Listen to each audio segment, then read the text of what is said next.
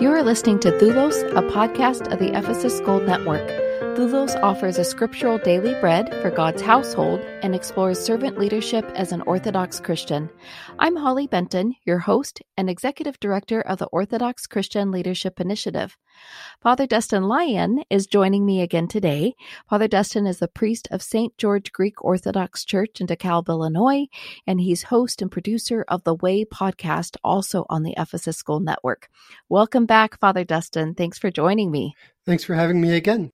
We're all familiar with the notion of the American dream associated with upward mobility, economic security, a comfortable life made possible through hard work. And because we make sacrifices and take risks, it's easy to feel that we deserve what we own or produce or manage. Because we worked hard to own property or build a business, it's easy to assume that we have a right to do with it as we please. It's not unlike King David, who took a risk to face the giant Goliath and was later crowned the king of Israel, as though he deserved the position through his bravery and leadership. But that's not the end of the story, and it wasn't necessarily happily ever after. Once in power as king, David failed to remember that it is the Lord who provides, and he failed to recognize that with more power comes more responsibility. And fortunately for us, we have the opportunity to learn from King David's mistakes. And that's the beauty of Scripture. It often tells life lessons in the form of a story, something that we can grasp onto to remember. This example of David is no different. And as we'll see, he's called as king to be a steward of everything that God has given him and to use that responsibly. And when he doesn't, there's consequences. Those are consequences, as we'll see here in a minute, that we may struggle with as 21st century Americans. But the point is, this becomes a teaching for us, a teaching to do as God asks and to remind us of what God's law is all about. And we'll see more about that as you get into the story here. Yeah, so our reading today comes from 2 Samuel 12. We'll be focusing on verses 7 through 14. Thus says the Lord, the God of Israel, I anointed you king over Israel, and I had delivered you out of the hand of Saul. And I gave you your master's house and your master's wives into your bosom, and gave you the house of Israel and of Judah. And if this were too little, I would add to you as much more. Why have you despised the word of the Lord to do what is evil in his sight? You have smitten Uriah the Hittite with a sword, and have taken his wife to be your wife, and have slain him with the sword of the Ammonites. Now, therefore, the sword shall never depart from your house, because you have despised me, and have taken the wife of Uriah the Hittite to be your wife. Thus says the Lord, Behold, I will raise up evil against you out of your own house, and I will take your wives before your eyes, and give them to your neighbor, and he shall lie with your wives in the sight of the sun. For you did it secretly, but I will do this thing before all Israel and before the sun. David said to Nathan, I have sinned against the Lord. And Nathan said to David, The Lord also has put away your sin. You shall not die. Nevertheless, because by this deed you have utterly scorned the Lord, the child that is born to you shall die. I think the passage here is really powerful. On the one hand, it demonstrates the Lord's provision through that long list of all that David received, which is even more pronounced with that little phrase that if this were all too little, the Lord would have added even more. And on the other hand, it demonstrates David's utter scorn for the Lord by his wicked deed. David had more than he needed, yet somehow this wasn't enough, and he took what did not belong to him. It harkens back to that first sin recounted in Genesis, where the Lord provided a beautiful garden to sustain Adam and Eve for a comfortable life. Yet they didn't restrain themselves from the fruit of just one forbidden tree in all of the garden. I think it's a trap we easily fall into. We forget what the Lord provides, and then we're allured by delusions of entitlement. Father Dustin, in what ways do you see this sin repeated in today's setting? Well, I think we often become David. And you have to remember, David is a king not because it was what God wanted. David is a king because that's what the people wanted. If you go all the way back to 1 Samuel, the people wanted a king over themselves like the other nations wanted a king. At that time, Samuel said, no, you don't want a king. The king is bad. He'll enslave you. He'll take your property, use your sons to be in his army. He has this whole list of wrongdoings, and they still insist on a king. And so God finally says, fine, give them a king. And that's when the first king, Saul, is anointed. And then now we have David. The reason that God didn't want a king is because precisely of what happens here. God warns the people, Samuel warns the people that the king is going to replace God in a way. Instead of the people belonging to God and being his children, the king's going to think that he is God and that the people belong to him. In other words, enslave the people and do as he wishes. And that's exactly what we see here. Mm-hmm. It's interesting, in Hebrew, the word for temple and the word for palace is exactly the same.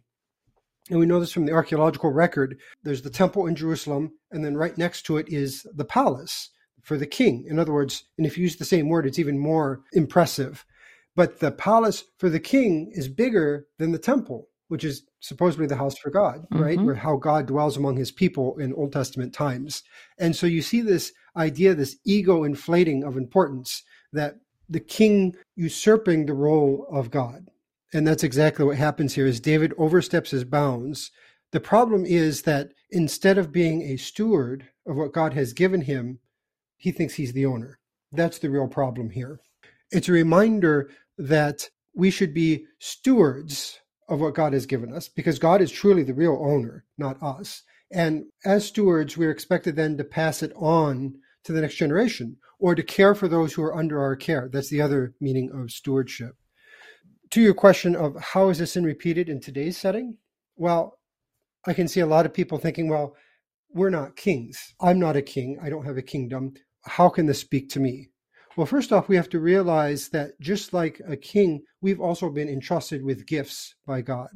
And so we too are simply stewards, looking after something to pass on to the next generation, or to look after what we've been given to help those around us, to help the needy, our neighbors.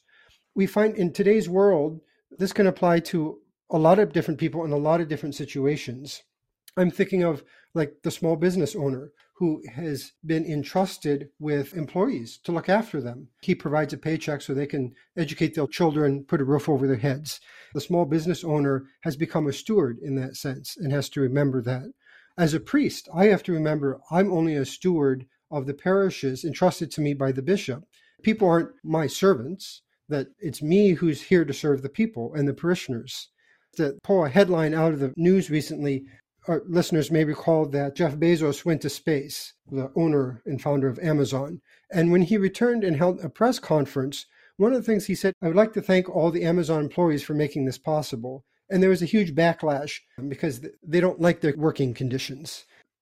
You could question it, is Bezos acting like a new David in this case? Instead of caring for those entrusted to his care as a good steward, is he using it for his own gain? Now, those are questions that the readers have to decide for themselves. I'm just using this as an example. But in each of our lives, even as parents with children, we're entrusted to educate them, to raise them in the fear of God. So what's happening here in this story is applicable to all of us in our lives in many different ways.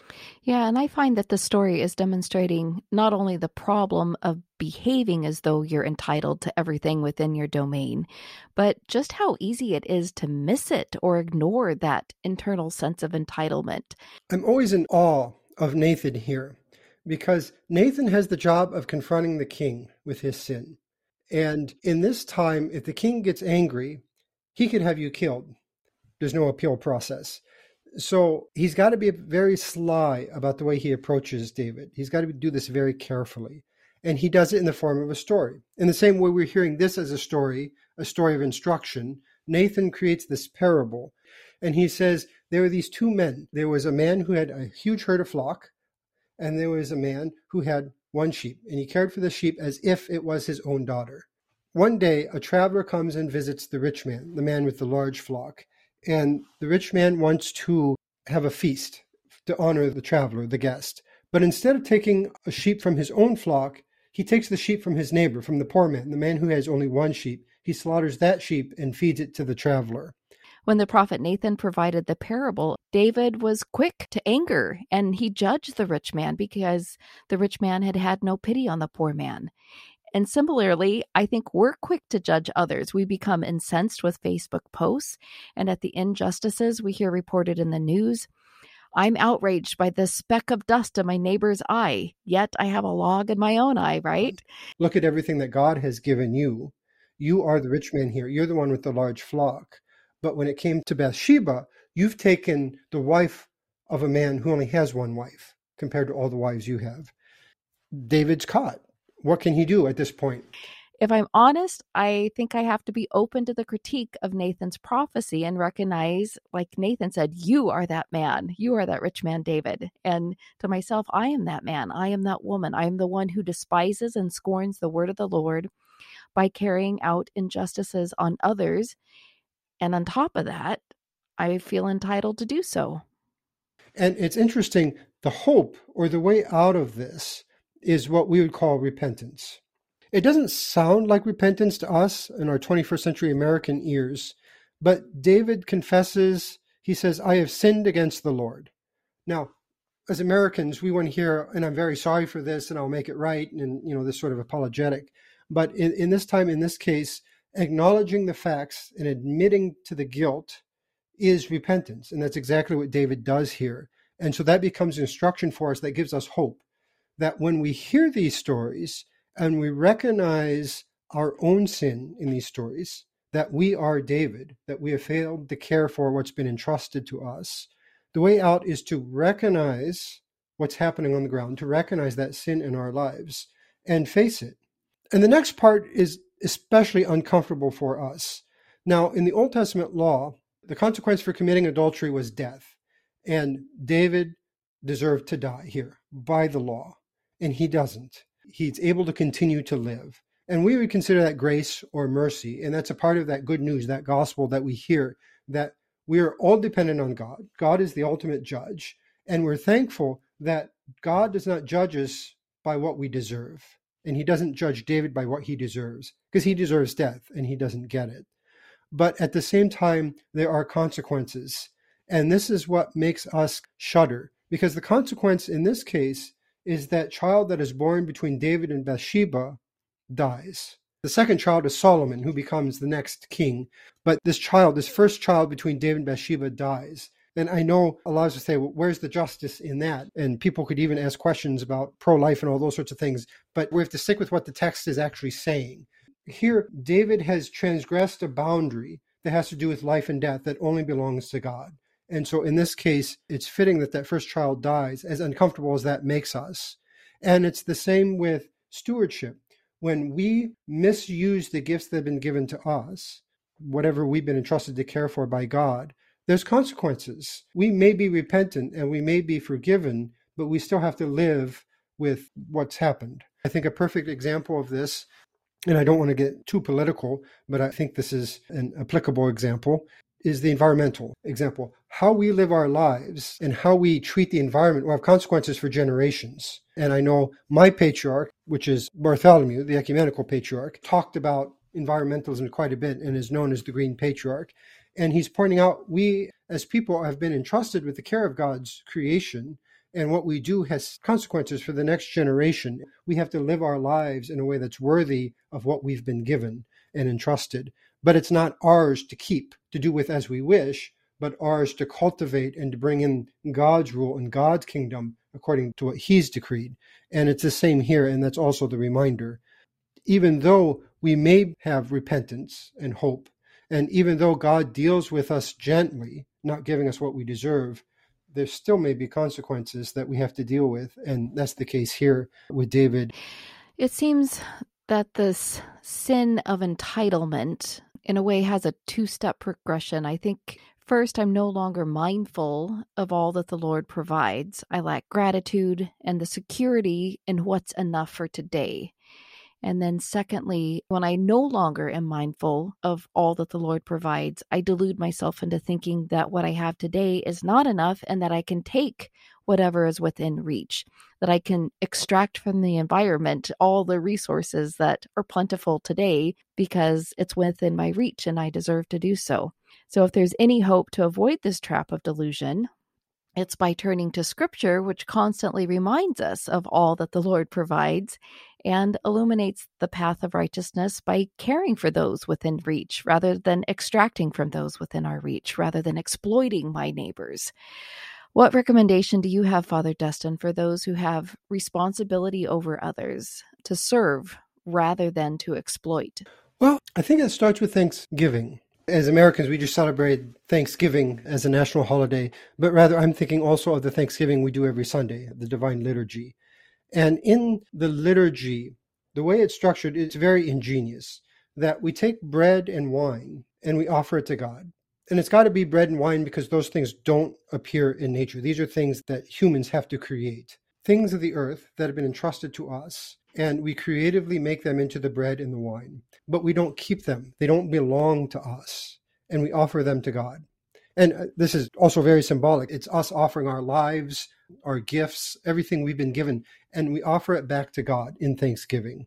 Within the context of the liturgy, God accepts our gifts, transforms them. The bread and wine becomes the body and blood of Christ, and he offers them back to us to give us life. It's only when God blesses it that it becomes life-giving for us.